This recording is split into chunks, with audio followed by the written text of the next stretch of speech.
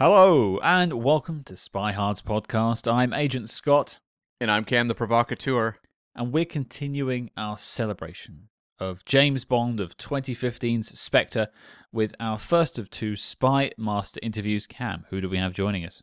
Yes, we are talking to stunt coordinator extraordinaire Gary Powell, who's had a very rich history with the Bond franchise. He worked during the Brosnan era doing stunts, became a stunt coordinator, and worked on almost all of the Daniel Craig films, and has also worked in several other spy franchises and standalone spy films that you will all know and love. Yes, a ton of expertise in his field, one of the best for sure. I think without further ado, let's hop in the tank with Gary. Cam, roll the interview.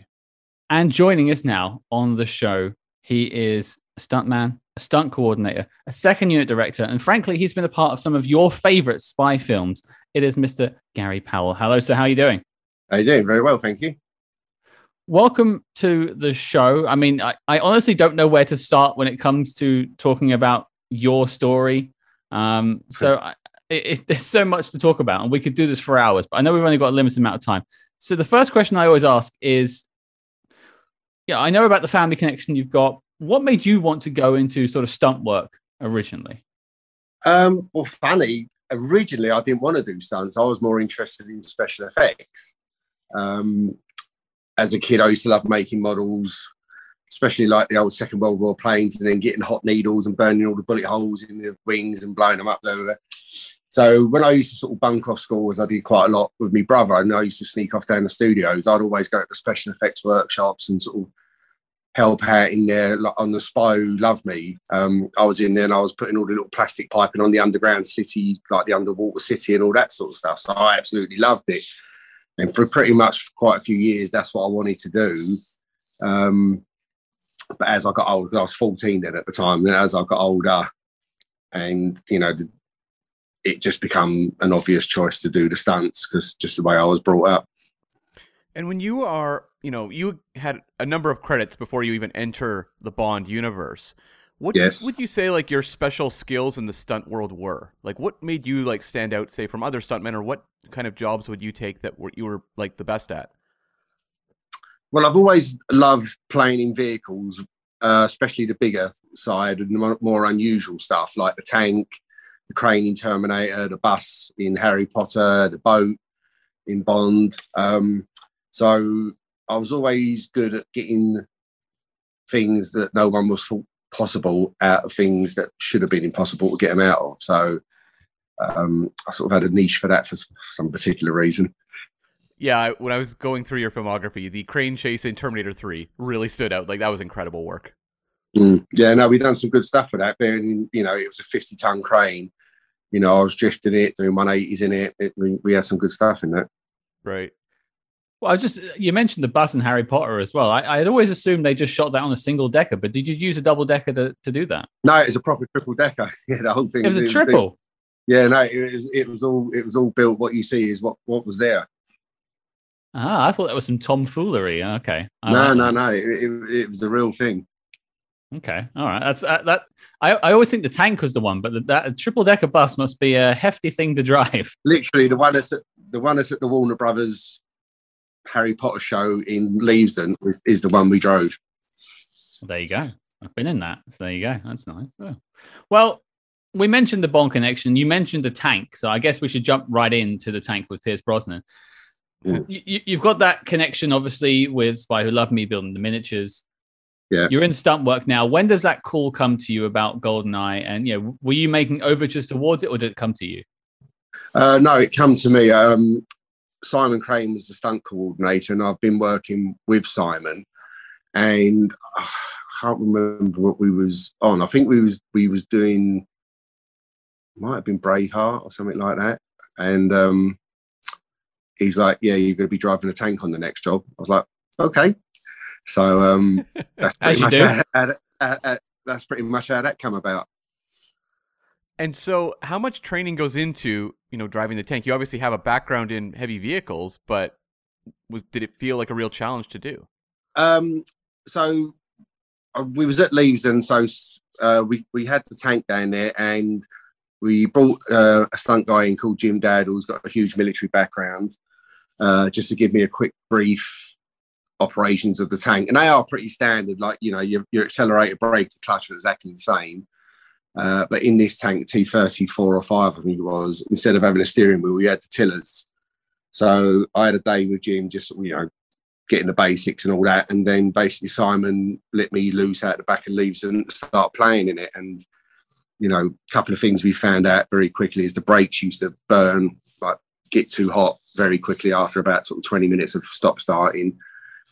But because I was on the runway and sort of going up and down it, and on the tracks, it used to have these rubber pads, and I was slowly wearing them out. And the more I wore them out, the more I started to slide. So I was like, oh, okay.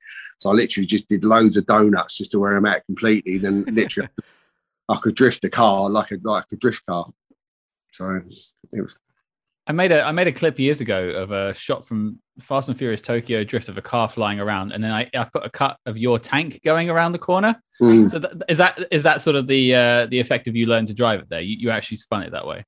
Yeah, no, we started sort of doing the drifting, and then as I was playing more, I found I could get a wheel spin out of it. I could do 360s in it. So yeah, it was good. I mean, we'll get to Daniel Craig in a minute, but you got to work with both Martin Campbell twice, which again we'll touch on. But you worked with both Pierce Brosnan and Daniel Craig in their first Bond films. So yes. Starting with Pierce Brosnan, what was it like to work with Pierce, and how was he dealing with it? And you know, how did you get on with him? Pierce was mega, super nice guy. I was sort of blown away. I was like, obviously, I knew of Bond then, you know, and then the connection with Bond with the family went back many years.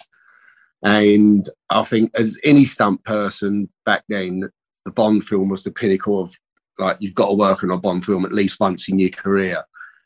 So when I sort of got that call with Simon to be part of the core team and do quite a standout stunt, it was quite a trip. I was, you know, like I said, with Casino, I had a few sleepless nights, and I was just so excited to be on the James Bond film. It was you know, it's your dream come true.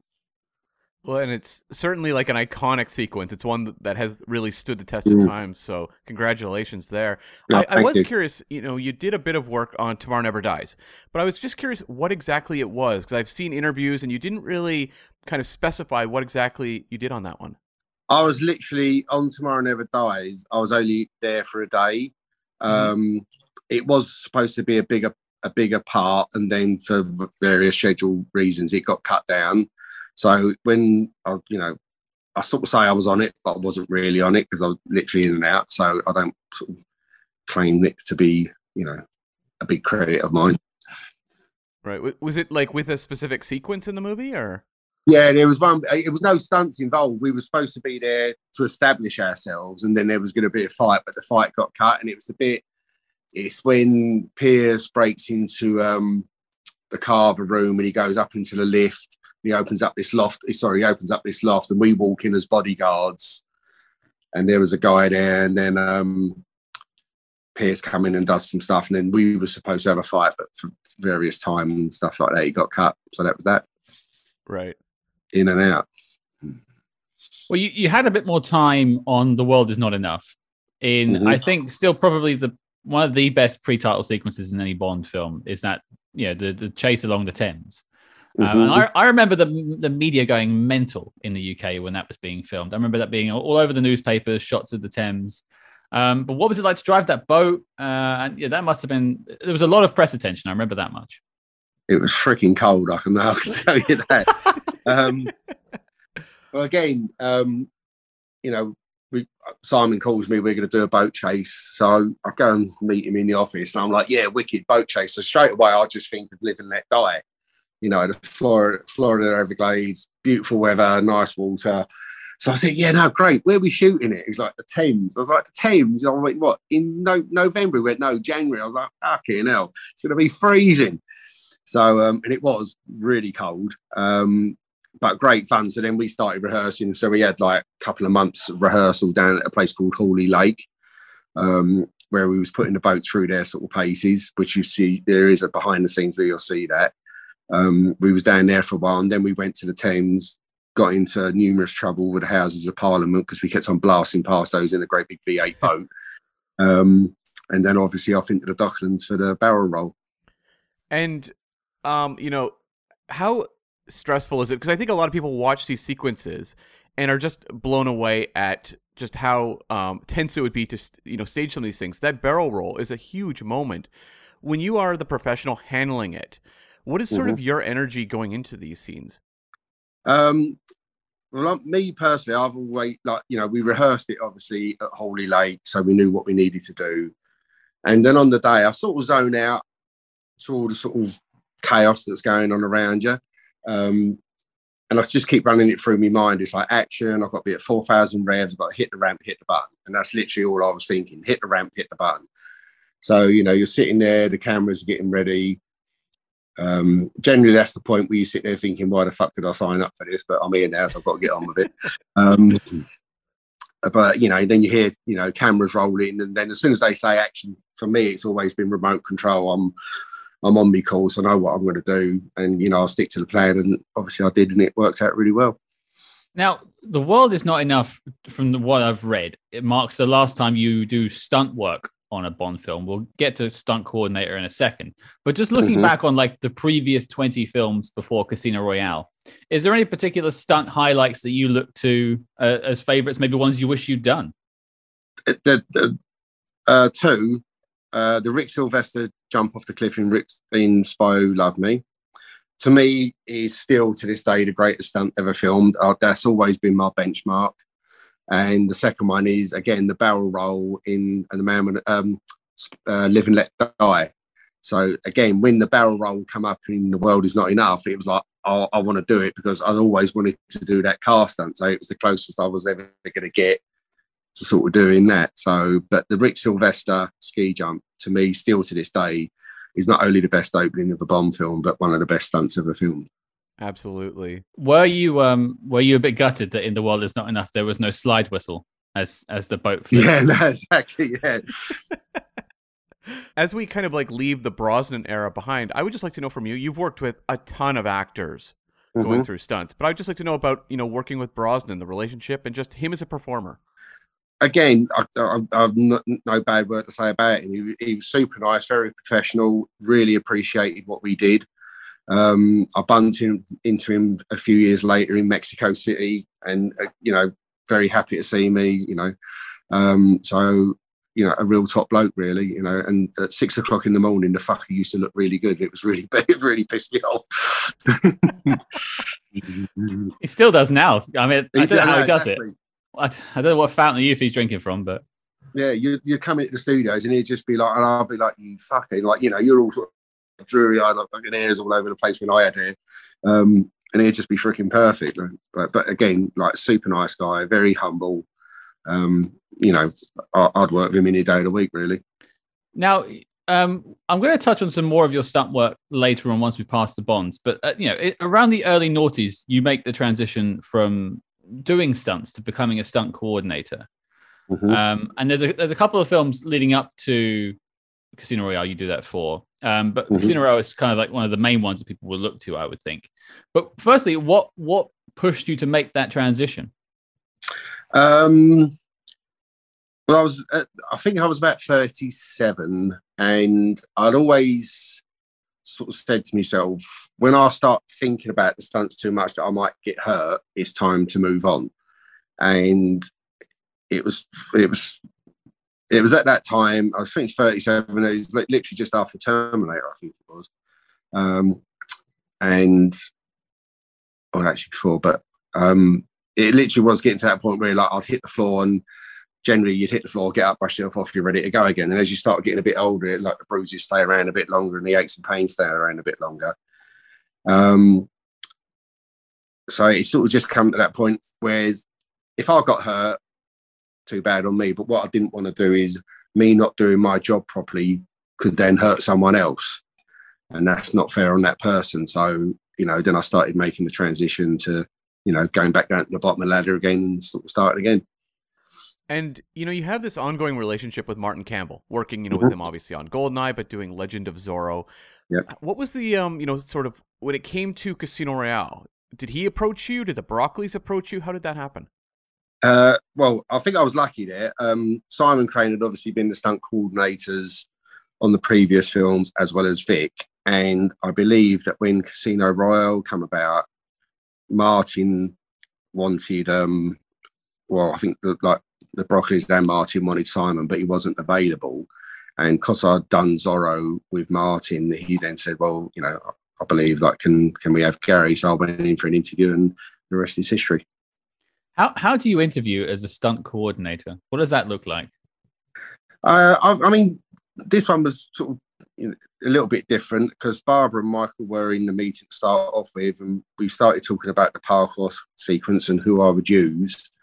And I said, like, the only two people I would use is David Bell or Sebastian Foucon, because they was the two best free runners in the world at the time. And they was like, okay, yeah, good. And they sort of got up and left. And then they just left me alone with Martin, and Martin sort of gave me a brief of what the film was and what he wanted to try to achieve. And that was that. So I sort of left there. And then I rung up Callum McDougall, who's the producer on it as well. And I was like, Callum, I've had the meeting, seemed to go well, but no one said whether I've got the job or not. He went, no, you've got it. So I was like, yeah, great. Didn't sleep for a week. And when you are creating an action sequence like the parkour one, which I think is probably the most important action sequence in the entire Craig era, because it's the one that introduces him and establishes who he is going to be as Bond. Mm-hmm. And so when you're working through with Martin Campbell, creating that sequence, are you approaching it differently because it is his introduction? Well, it was funny because obviously, technically, it was my first Bond job as a coordinator.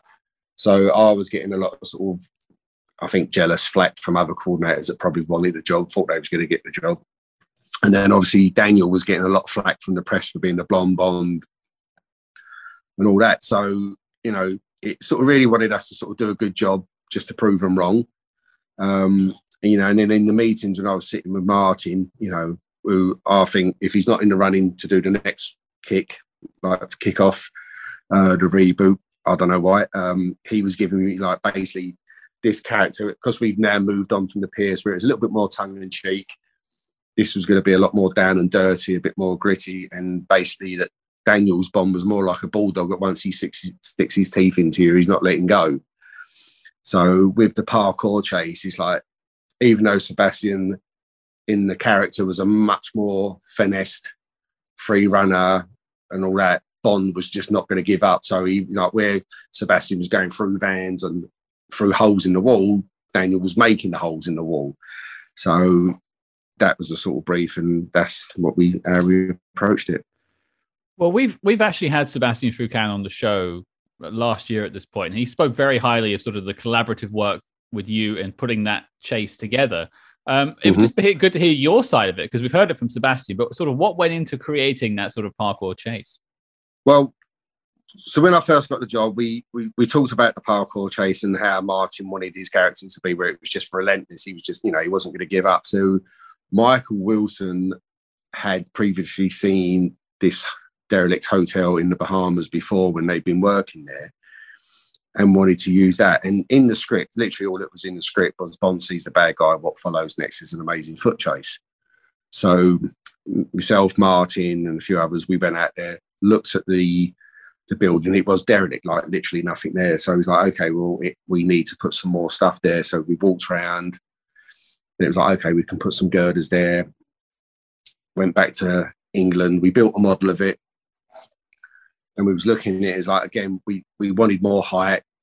So it was like, well, what can we do? It's like, well, you know, can we do a helicopter? So I said, well, the problem with a helicopter is, why is it there? It's a bit convenient. So it was like, then we put a crane there. So we put a like stick in there, like, we could do a crane. He's like, well, can we go higher? So I was like, well, yeah, but we can't go higher with that one crane, then have him jumping 40 foot to the ground, because it's just unbelievable. So we put another crane there, and we based the jumps from the crane to the crane to the roof on basically what David Bell could do, which was about 20-25 feet. So it was right on the edge of believability, but it actually had been done. He used to actually jump that sort of distance. So that's how the crane jumps come about. And then as we was there, and I took Sebastian out there, and we walked around the building, and it was like, right, we can do the tic-tac down the lift shaft, we can do the slide through the hole, you know, the Kong over the table, and then obviously the jump through the little window with Daniel bursting through the wall.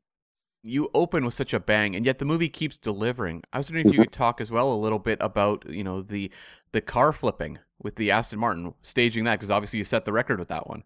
We did.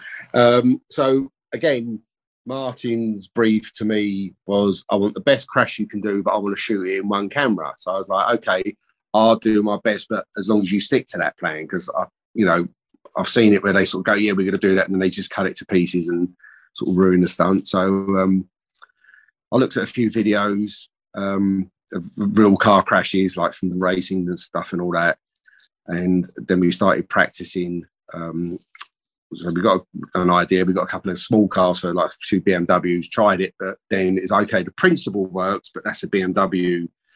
We now need to try it with an Aston Martin. So we got an old DB9 and tried. It was on a little ramp, and we tried it. And literally, when the DB9 hit the ramp, it just lifted the whole car straight because it was such a rigid car. So it's like, okay, so that don't work. So then I've got Chris Corbold.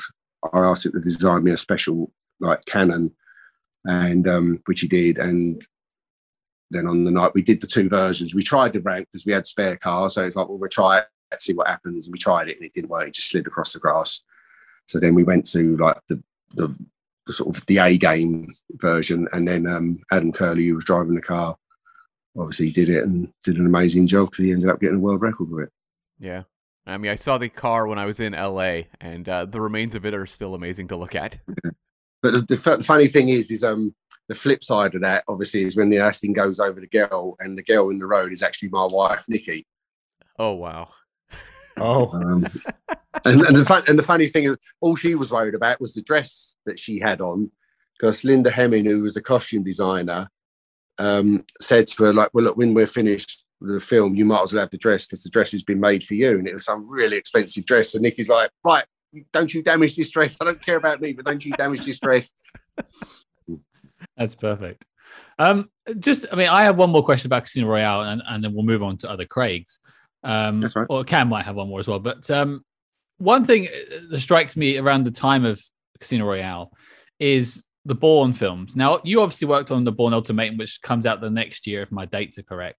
Yep. But there is obviously a shift in action, spy action, but generally action films around this time anyway. Mm-hmm. To you, was Casino Royale more of like a reaction to that or a natural evolution from that? I think it was definitely a bit of both. Obviously, when Bourne Identity come out, it really sort of turned the tables upside down with how you go about it with that more gritty thing, and obviously everyone loved it. So I think it literally set the new bar for how action films have to be. So I'm sure Martin took that on board, and it was always going to be, we wanted to make a more serious Bond. And I think that, the world had changed from, say, the Roger Moore days to, and then the Pierce and all that. I think, if you was to try and do the Roger Moore tongue-in-cheek stuff now, it sort of just wouldn't work as much as if you tried to play the Daniel back in the Roger Moore days. It wouldn't work. Like, say, Timothy Dalton, when he did it, I think he was before his time, I just don't think the audiences were ready for it then. So I think they definitely took it on board, as many other franchises did as well. So it's nice to have that challenge, though, because as I've said before, I've always liked a challenge. And, when there's other good people out there doing it, you all of you just elevate each other's performance all the time. Now, jumping into Quantum of Solace, which, feels, in terms of that sort of Bourne effect on action, feels a little more closer to it than Casino Royale did. Mm-hmm. I'm curious for you, does the job change at all? Like, does the approach change when you're staging, the stunts in action in Quantum? Sort of yes and no. When you're driving the cars, you're going fast. Obviously, we had a second unit director from the Bourne franchise, and he had a heavy influence on how it was going to be cut. It was obviously going to be cut a lot faster, like the Bourne stuff. And he obviously persuaded Mark Forrester to do that sort of stuff. Whether it actually went down well in the end or not is the audience's decision. Wasn't my cup of tea personally. But when you're there, you have to do what you're sort of told. So, I did.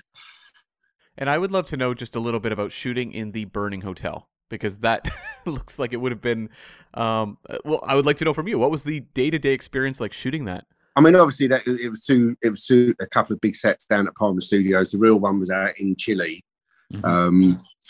and this one was in Pinewood. I mean, fire's always complicated anyway because you have to be careful with it, because even though you've got sets built out of fire protection and all that, sometimes they can catch and then, you know, you're in trouble. So we did have a lot of real fire there, but we did have some like CG enhancement to put it just that bit closer.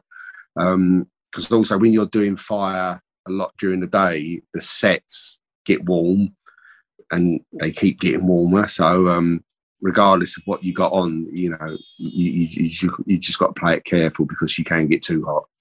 You know, your body temperature goes up and you can just pass out at the wrong time and all that. So it is tricky working with that much fire. But again, we had a good team around us, so it was all good. Switching tracks to Skyfall, for me, I still think, and I know the train chase is excellent. I know the motorbike chase over the rooftops is excellent. But for me, the underground chase is always the one. I live in London, so just seeing the underground being used in this way is always fun. I still wish we could slide down those things, but they've obviously ruined that now. Yeah. But what was that like? Because it feels like you were just given it the carte blanche to do what you wanted with the underground. It was. I mean, it was great. I think every person who lives in London who's been up and down the escalators at any time's always wanted to slide down them, you know, and obviously the underground spoilt that by putting the little bumps there. So when the chase first came out, originally we talked about actually building the escalators as a set. But obviously that was going to be quite expensive. And then we found out that obviously King's Cross has a section that's locked off for training purposes now, or emergencies. So they kindly allowed us to use that. But any rigs we had there had to be got out within half hour if there was a problem, like with another train station, a terrorist attack or something like that. So, you know, it's credit to my riggers at the time, Dish Sharp. You know, we designed the rig, and so we could get it out in that time, and it all works out great, and it was good fun.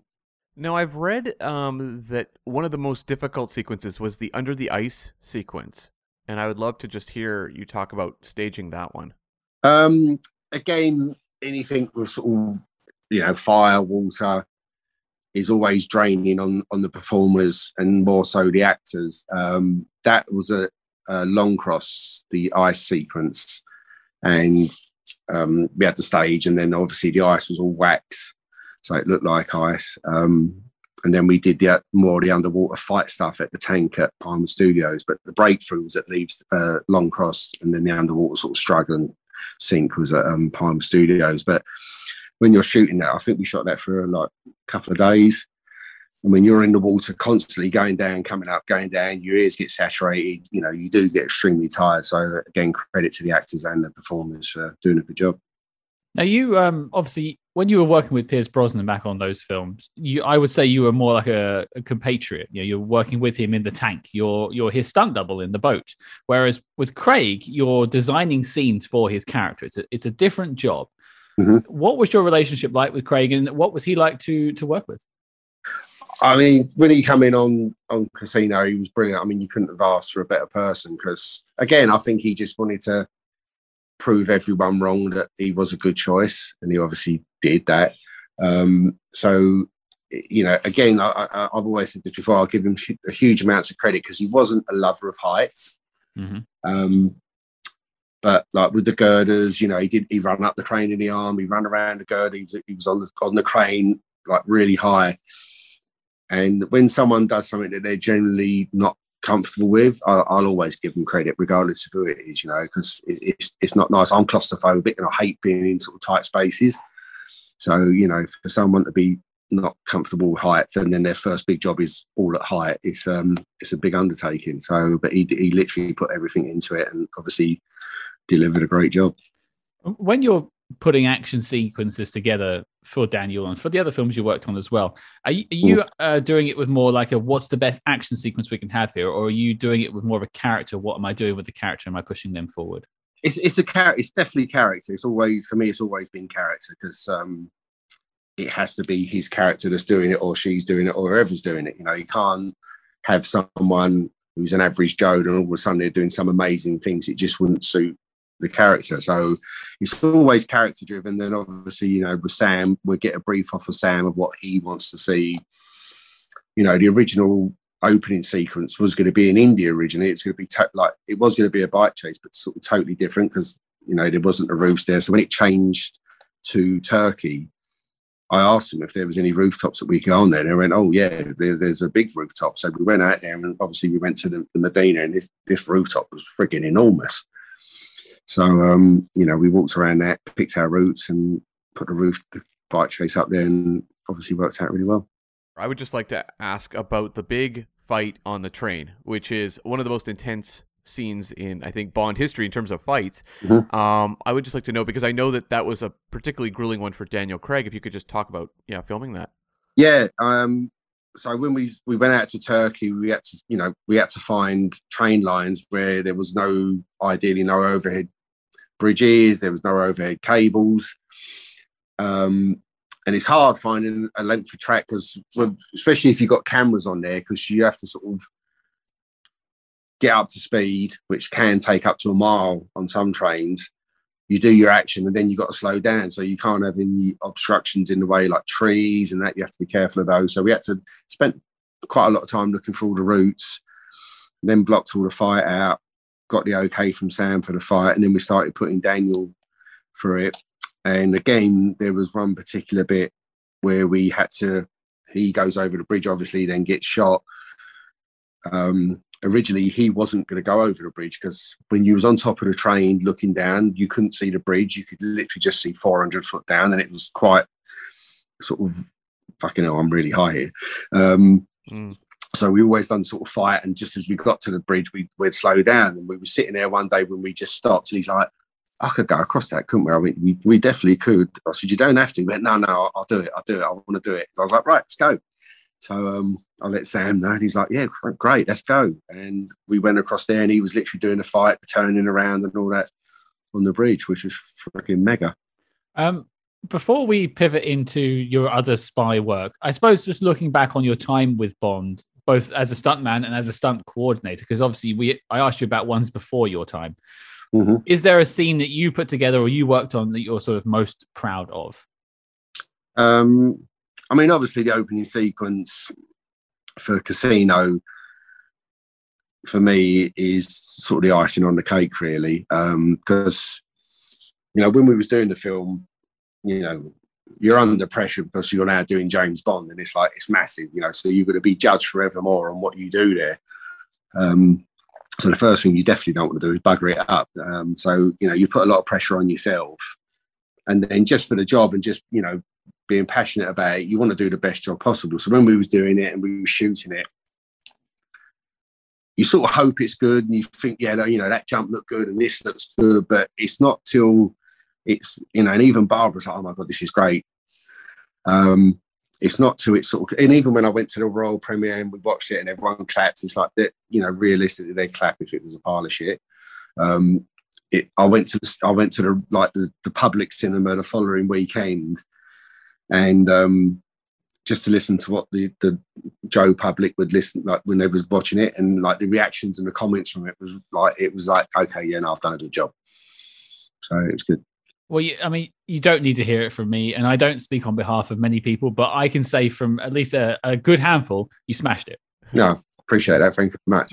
Some people need to hear it, and I think you should. But I was just saying, like, you know, obviously there was me and Martin sort of designed it, but there was a lot of other people involved across the board, like Chris Lowe, and then, you know, all the special effects boys and everyone. It was definitely a mega team effort from everyone. Yeah, and obviously Daniel and Sebastian as well. So, absolutely. We interrupt this program to bring you a special report. Calling all agents. Independent podcasting, much like the spy game, requires considerable resources.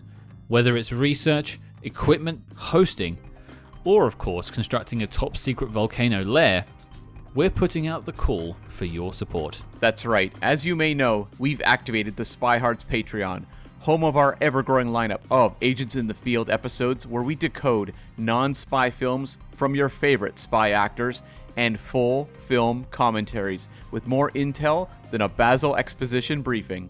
Cam, what have we got in our crosshairs this month? Look, it's a bird. It's a plane. Nope, wait, it's our coverage of 1978's Superman the movie dropping, and we are going to debate if we still believe a man can fly. And if that sounds delicious, then become a true spy hard today and join the circus at patreon.com/spyhards. But before this message self-destructs, Cam, resume the spy jinx. Well, let's just come away from Bond then. You obviously worked on a lot of other spy films outside of Bond. And I suppose the main question I have for you is, like, looking back on, say, the stunt work you did on the Mission Impossible, Saint, what's the sort of difference in working on action sequences in those films compared to the Bond films? Well, Mission Impossible, I did the first one. So it was nice to be involved in it because I used to love the TV series. And Tom's obviously taken it way further now. I mean, it's mega. I love it. So it was nice to be involved in that. So, you know, because now you've sort of done 2 spy franchises, and then the Saint comes along, and I've now done 3 franchises. So it's nice to sort of go across the board, because as a performer, it shows that you're adaptive and whatever, you know. And it's just mega to have those credits, you know. And they're approached sort of differently, especially with the Saint. It was sort of based, you know, they followed more of the Simon Templar stuff and all that sort of thing. So it was just nice. And then obviously later on, I went on to do The Spy Who Dumped Me, which was more of a comedy film. But it was just nice because I took that experience from those films and then adapted the action. So it's a little bit serious, but a lot more tongue in cheek. And I would just like to know, you know, you worked on, obviously, The Bourne Ultimatum and then also Jason Bourne, what it was like just working with Paul Greengrass and kind of working with his sort of approach to action. It was actually funny because I literally finished on Bond on the Friday and started Ultimatum on the Monday. And I go and have a meeting with Paul, and literally said, whatever crap you've been doing on that job, you're not doing on this job. So I was like, okay. So yeah, again, it was like, even though Bond or Casino was a lot more gritty and down to earth, Bourne was way more down to earth. Like, we still had to do spectacular stuff, but it was 100% had to be believable. Couldn't be like over the top stuff and all that. So, you know, we had to sort of start going through the process of the fights again, and like the motorbike stuff when we was doing that, when we was doing, like, you know, the chase through Tangier, that again, it had to be a believable thing that he was doing on the bike, not, wow, that was unbelievable, but it was great.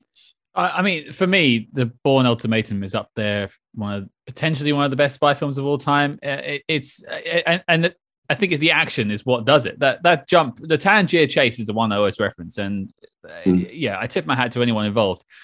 A follow-up question to everything, really, and sort of tying it all together towards the end, as I know your time is short. There's been a transition over the years into more CG. We look at what happened with Die Another Day, for instance. That really went heavy with the CG. It didn't work for a lot of people. It worked for some, and yeah, if you enjoy it, you enjoy it. That's fine. But you know, you're working in Second Unit now. You do some stunt coordinating. You've just finished on Quantum Mania, that's coming out later this year, early next year. That's a very CG heavy film. And what's that like working with CG? Do you prefer more practical stunt work, or, you know, how are you dealing with that transition? Obviously, I'm definitely a more practical stunt coordinator. Obviously, with certain franchises like, say, Ant-Man and Quantum Realm, it's a CG world. That world doesn't exist, so we have to create it CG. Things like Jurassic Park, obviously, you know, they create the dinosaurs and all that. Where it sort of, I think, loses credit is when they do it in a sort of, say, modern day film and they use CG. You know, like the Fast and Furious franchises, I get it, they're fun, but the stunts are just too over the top. And I know they do a lot of stuff for real, but then they put so much CG around it, it takes away from what the actual real stunt people are doing. So I still prefer to do stuff for real, and I think the audiences do. And I think when you look at, say, Top Gun Maverick, which came out this year, it proves that they still like doing, like the audience still loves people doing stuff for real. I always remember that anecdote of Timothy Dalton saying he wanted to be seen on the plane, and it just makes people feel like it's real. And Daniel Craig on the train in Skyfall, it makes a difference.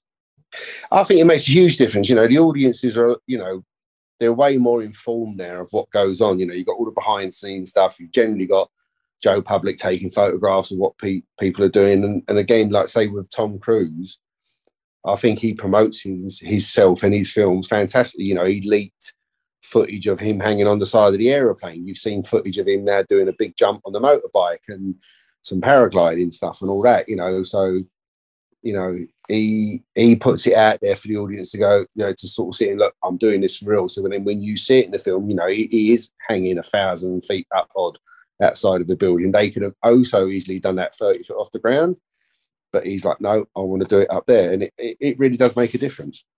The Spy Who Dumped Me is the most recent spy film you've worked on. I mean, The Saint had a funny side to it, but really, I think it's the closest you've got. It is a comedy, really. What's the difference in working on something like that with stunts compared to a Jason Bourne, a James Bond? Again, it's just the approach. It's slapstick. So when you're sort of doing stuff, you know, say we're in a Jason Bourne film, he picks up the pen and stabs someone. In The Spy Who Dumped Me, it could be a banana or something like that. It's just a little bit more literally funny, tongue-in-cheek stuff. So it's just looking at something where you could put a comedy moment in it, where you can do a strange look or something like that. Again, it's a challenge because, you know, you can so easily get it wrong. So, you know, it's just as challenging to do a comedy as it is to do a real film, if not sometimes harder. And I would just like to know, you know, you've worked with Martin Campbell for a long time now, and it sounds like might be working with him soon again. And I would just like to know about that evolving relationship. What is it about him as a director that you've really connected with, and what kind of, you know, has caused this to keep working? I mean, as a director, you know, I still think he's one of the best I've ever worked with. He's got such a fantastic work ethic. You know, he's the first one in the office in the morning. He plans everything in advance. He can definitely make decisions. You know, he's great with story, and I just love his energy. You know, he's ever since I met him in '95 on GoldenEye to now, he's still got the same amount of energy and buzz around the set and all that sort of thing. So I just love it that he's been doing it that long and he's still that passionate about it. So yeah, I love him. Putting the Bond movies you guys did together aside, do you have a favorite sequence working with him that you've put together? Well, for me as a performer, the tank chase was like so much fun. Like, you know, when we was rehearsing at Leavesden, I used to go in there and, like, you know, they'll have like different walls made out of different materials for me to smash through in the tank to see which one actually looked best on camera. We'd have like dozens of cars there for me to drive over to see which was like how they would react to the tank going over them. So, you know, as a stuntman, being asked just to come into work and just smash things to pieces on a daily basis, it sort of doesn't get much better than that. And then obviously to be driving a Russian tank around St. Petersburg and getting a police escort to set is pretty much top of the list, really. But outside of like the Bond stuff, like with Martin Campbell, you know, some of your other collaborations, does anything jump out? Whether it's, you know, Green Lantern or Zorro was a great one. We did some real stuff on that. You know, like with the chariot chase. You know, we were smashing through walls with the horses, and then we had his double running across the rooftops doing somersaults, trampolines. That was some good fun on Zorro. One thing I like to ask people when they have a massive filmography, like you've worked on loads of different films, is sort of why they are where they are. So you've now recently started going into second unit direction. You started it with sort of Spectre and Skyfall, and I read recently that's kind of what you want to start doing more full time now. Yeah. Why that transition?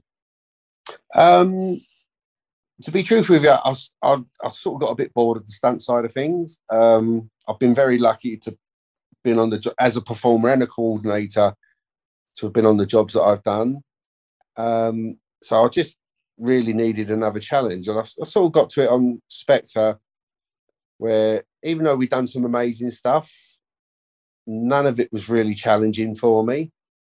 and it should be. Mm. You know, so I just got to the point where I could just do it easy, and it was like, okay, I just need another challenge now. And I had been doing stunts for close to 30 years, so I think the batteries are sort of wearing out a little bit, and I just needed a new kickstart. And the second unit is that. So hopefully I can sort of climb up the ladder again and do just as good as I did as the other two. Is there a particular genre you'd like to get a chance at second unit directing a bit more? Is it like spy work? I mean, obviously, I'd love to do the Bond. Yeah. You know, the top of the list would always be Bond. You know what I mean?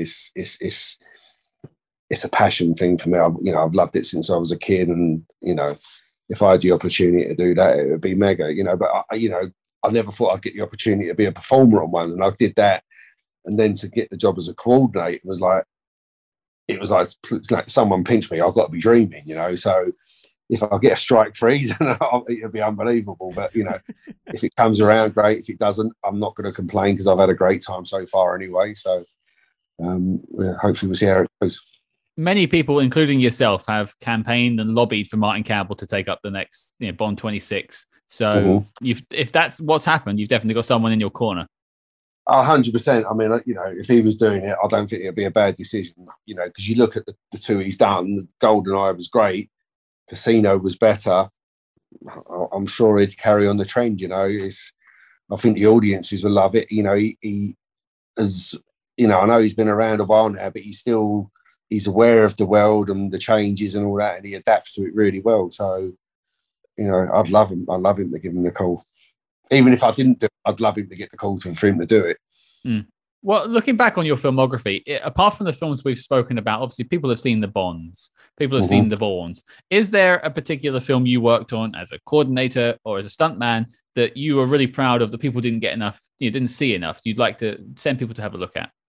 Braveheart was definitely one of them. That was one of the most fun films we'd ever had. I mean, the fun we had on set was brilliant. The social time, everything was just fantastic on that job. You know, Mel, all the actors, from day one to the last day, we had a really good time on that, on and off the set. So definitely that one. And then I think like the hardest job I ever did was Titanic. Because that was just like 100 mile an hour from day one to the last day. It was mega. So that was good. I mean, I've been lucky. I have been so lucky to have done the films I've done, like, you know, Dalmatians, the Mummy films. There's been such a wide range of stuff there. Like, I have really been lucky. Well, speaking of lucky, you're currently working on something right now. We briefly mentioned, but can you tell us anything about what you're working on currently? It's I'd say the closest sort of film to match it to is like a Black Hawk Down. Eva Green's the lead in it, so it's more of a girl-based film. Modern day, obviously. It's Iraq and like basically like Delta teams and stuff like that. Is probably what I can give away at the moment. Okay. And the final question that we always ask, and this has gone everyone on the show, from John, Glenn, Nicholas Meyer, they've all had the same question. We talk about spy movies every week. We want to know, Gary, what is your favorite spy movie of all time? Really, I think it has to be Diamonds Are Forever, because it was the first Bond film I ever see. So, and even I went and see it and didn't really know because I was only young, obviously really young at the time. And I didn't know the connection with that film to like me dad at the time and my uncle. But I just loved it, especially the car chase in Las Vegas. So I would always wanted to go to Las Vegas just to see the streets where they did that car chase. So that one really sort of stands out as that sort of what put the hook in my mouth and got me caught for the Bond franchise. So I would say that one, really. Hey, you're the first person to say Diamonds Are Forever, so credit there. Have you actually gone to Las Vegas and seen that street since? I had, yes. And I even took my daughter there just to sort of stand right, there's the Golden Nugget, this is where James Bond come around the corner and all that. So it was good. And I'll tell you a sort of funny story. So we was in Los Angeles and Daniel Craig come around my house when we was living out there. And we came around because we was talking about one of the films. It was either Spectre or Skyfall we was going to do. And Zara was there, and I can't remember how old she was. She wasn't that old, she was like 4 or 5, something like that. So she was there, sort of, just didn't have a clue who he was. So Daniel left. So then later on, I put on Casino Royale. So she's sitting there. She's like, James Bond. James Bond's been around my house. So I was like, yeah. She's like, oh, wow. So, that's quite a funny one. You've cited Roger Moore, Bond films. You've worked with, Brosnan and Craig. But if you yourself are sitting down to watch a James Bond movie, which Bond actor kind of grabs you the most? Well, I could definitely, if Live and Let Die is on A Man with a Golden Gun on, I could ever so easily watch those from start to finish without a problem. Probably the same as You Only Live Twice. They're probably 3 of the films that if they're on, I can sit down and just drink a cup of tea and watch the world go by with them. Awesome. You are right in the pocket of the late 60s, early 70s there, aren't you? That is your James Bond era right there. Yeah. Yeah, definitely. Well, you are hard at work shooting a film right now, so all we can say is thank you, Gary, for your time. No problem. It's been an absolute pleasure. You mentioned luck earlier. We're the lucky ones to have you on the show. So honestly, thank you for your time. Yeah, again, if you ever sort of think of other stuff, I'd gladly come back again. Not a problem. Well, awesome. There's plenty more spy films that you've done that we haven't tackled yet. So I think there's an open invite. Definitely. I mean, let's set something up for later on. There you go. Well, cool. Thank you very much, Gary. No problem. Thanks a lot for having me, guys.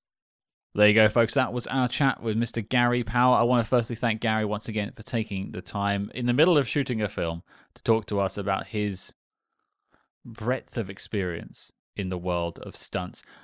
I also want to thank you all for listening. I want to thank Mr. John Orty from behind the stunts for helping put this one together. He put us in contact with Gary when we recorded this actually last year. So there's a couple of references that don't quite make sense time-wise. I hope you don't mind that too much. But we wanted to save this one for Spectre.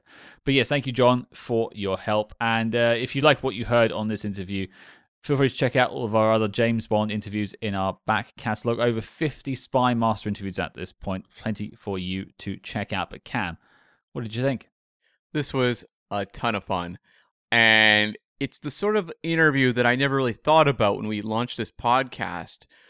You always think of, say, like the actors, the directors, right? But Gary Powell's influence over the films that I grew up on and that I continue to love is really profound. I talked about him doing stunts early on. Say, he talks about working on GoldenEye, and then the first Mission Impossible movie. But then, becoming a coordinator and working through the Craig era. And now as a second unit director, working on things like Quantumania, which, I saw in theaters recently, and also The Spy Who Dumped Me, which we really enjoyed on the show. He has a very rich filmography that has become such a part of my life, and I never really realized it till I did the research for this one.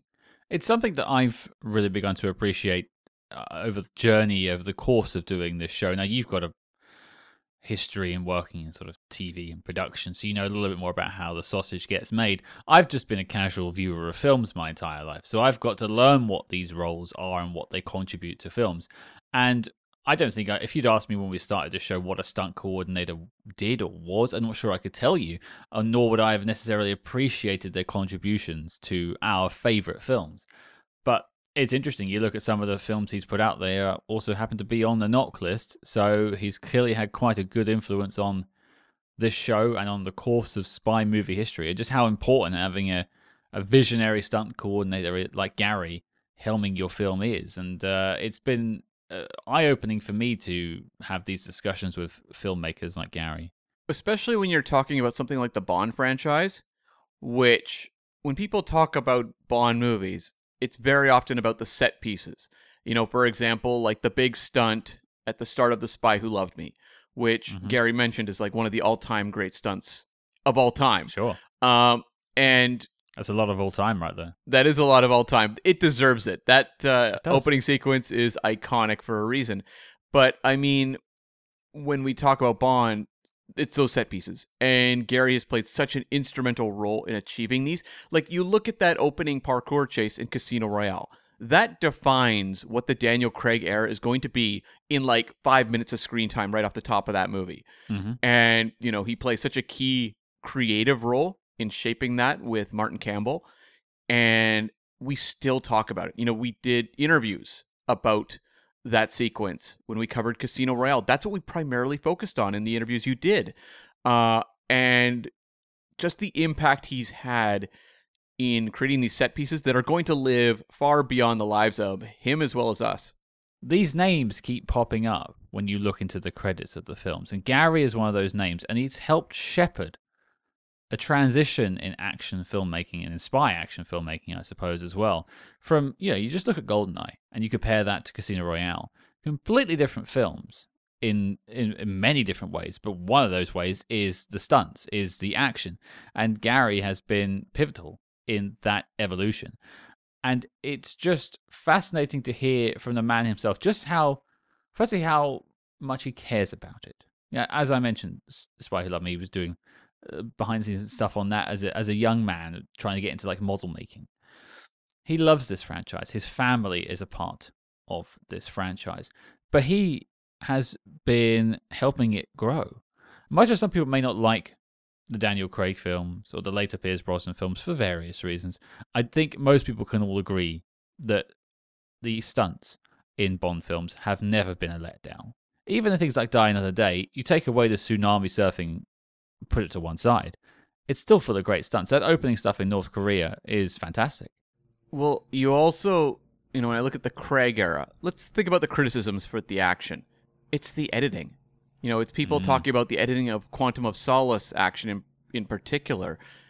No one really complains at all about the stunt sequences in these movies. People consistently have been, I think, very impressed with what he's achieved, whether it's, the oneer at the start of Spectre, whether it is the train fights, whether the one with Hinks in Spectre or the one on top of the train in Skyfall, or even in, obviously the parkour sequence, the car chase in Quantum. Like, all these sequences really do hold up. It's just more the question of what happens to them between shooting on set versus what's delivered on the big screen. Yeah, because Gary's not writing the plot. He's not writing the script. He's not coming up with the story. He is getting what has to be delivered, and how can I do this in the most exciting way possible? And I don't think he's ever let us down. I would say he was missed on No Time to Die. I had a good time with that film, but it's interesting looking at this week's film, Spectre. Again, a heavily criticized Daniel Craig film. I think it's probably my least favorite of Daniel Craig's films, but all of the highlights when I think about it are the stunts. Yeah, I mean, it's especially the fight with Bautista on the train. Like, that's the scene that a lot of people who really can't stand the movie Spectre are like, well, that's the redeeming feature of that movie. Like, that they love. Yeah, or like you said, the oneer and then the helicopter barrel roll and everything. That's a hefty achievement that was done practically as well. Yeah, for sure. Well, was there any highlights from the actual chat itself, Cam, you want to talk about? I thought one of the really fun bits was him talking about the tank sequence in GoldenEye and having to learn how to drive a tank because he had this experience with heavy vehicles, having worked on multiple films and learning these techniques, but doing donuts in a tank, training for GoldenEye. Like, I am sure that there was a lot of technical knowledge and a lot of kind of serious professional breaking down of how to film that sequence, but I just like to imagine him just doing donuts in that tank, scored to Blur's Song 2. I want to watch that reel. That sounds like a very good day in the office. Yeah, no kidding. Yeah, compared to our day jobs, I think I'll take driving around a tank. Thank you. That sounds like fun. It's interesting for me listening back to this interview and trying to come up with things that I had highlights for, because I just loved the whole chat. One thing I was really interested to hear from him was the juxtaposition between working on as a stunt man and then becoming a stunt coordinator, and sort of talking about his journey in film. And you look at what happened with Casino Royale. A lot of people came into that film with something to prove. I wouldn't say Martin Campbell did, because he proved how good he was with GoldenEye. But Daniel Craig, the blonde Bond thing, whatever, silly nonsense. So he had a lot to prove. But this was Gary's basically one of his first goes. I think it's not his exact first go, but first go with Bond as a stunt coordinator. Hmm. And so he had something to prove as well. He wanted to say that, I can be the lead in this when it comes to putting the stunts together. And boy, did they both knock it out of the park. And it's interesting to know how he dealt with that pressure. Was more just kind of like let's just get on with it. Like I'm not going to stress about it too much. It's just quite refreshing to hear someone so candid about that experience. Yeah, no kidding. And obviously having that hunger that really comes across on screen in the same way that Daniel Craig talked about how he spent basically a night reading all the criticism and basically melting down and then saying, okay, I've got to show them that I can do this. Yeah. And you get a bit of sense with, Gary Powell, the same thing. Like, he went above and beyond. He delivered sequences that are legendary, especially, as I mentioned, that one at the start of Casino Royale. And, I mean, he talked about how much Live and Let Die and The Man with the Golden Gun meant to him growing up. And Diamonds Are Forever. And he mentioned that corkscrew car moment from The Man with the Golden Gun and just how that was, like, his dream sequence to pull something like that off. So, like, he was aiming high with his ambition. He was looking at the all-time great stunts and wanting to add to that canon. So that just shows you that it was someone who very much had a vision for how far he could push it. And yeah, we've both been in situations of pressure in our respective careers in the real world, not in the spy movie world. And those situations of pressure, you tend to sort of hope that you rise to the occasion. And I think we all try to as human beings. But when it comes to making films, the proof is in the pudding. Like, you can't really get away from it. That film will always be out there. We will always be looking at Casino Royale and obviously his subsequent films. And so I'm glad he really stepped up to the plate on that one. But also, he's very humble and acknowledged his entire team and just all the people working with him. Film is a collaborative medium. But when you kind of track across the board and look at all the films he worked on, they all have pretty amazing action. So there's a special ingredient going on there with Gary himself that maybe he won't acknowledge, but there's something there, clearly. And you and I, when we talked about The Spy Who Dumped Me, a movie he did second unit on and shot the action, we were blown away by the action in that movie without initially realizing that he was behind it. It felt like the film didn't deserve the action it had. I think when I saw, what's the name of that chap who was in Charlie's Angels Full Throttle, like fly out the window, what's his name, Justin Theroux? That's right, yeah. Yeah, like I was like, oh wow, they're going for this, and then the guy gets like run over practically and everything, crazy stuff. I didn't see any of that coming, and then I saw Gary's name. I was like, ah. And I liked that in the interview he talked about just the way you approach, say, like a Bond action sequence versus an action sequence in something like The Spy Who Dumped Me. How you introduce comedy into it without sacrificing kind of the visceral thrill. Yeah, the substituting, what was it, like a gun for a banana? Yeah. An interesting take on it. The one anecdote that stuck with me was the one about Paul Greengrass going on to Ultimatum after shooting, I think it would have been Casino Royale, if my timeline is correct. Yeah. And he goes, all that stuff you did on the last film, forget it. I just think that's James Bond he's just come from. What a like a very bold thing of Paul Greengrass to say. Well, it's interesting. I think this is actually better for the Bond franchise, but for a long time, Bond was the heights of kind of action-adventure filmmaking.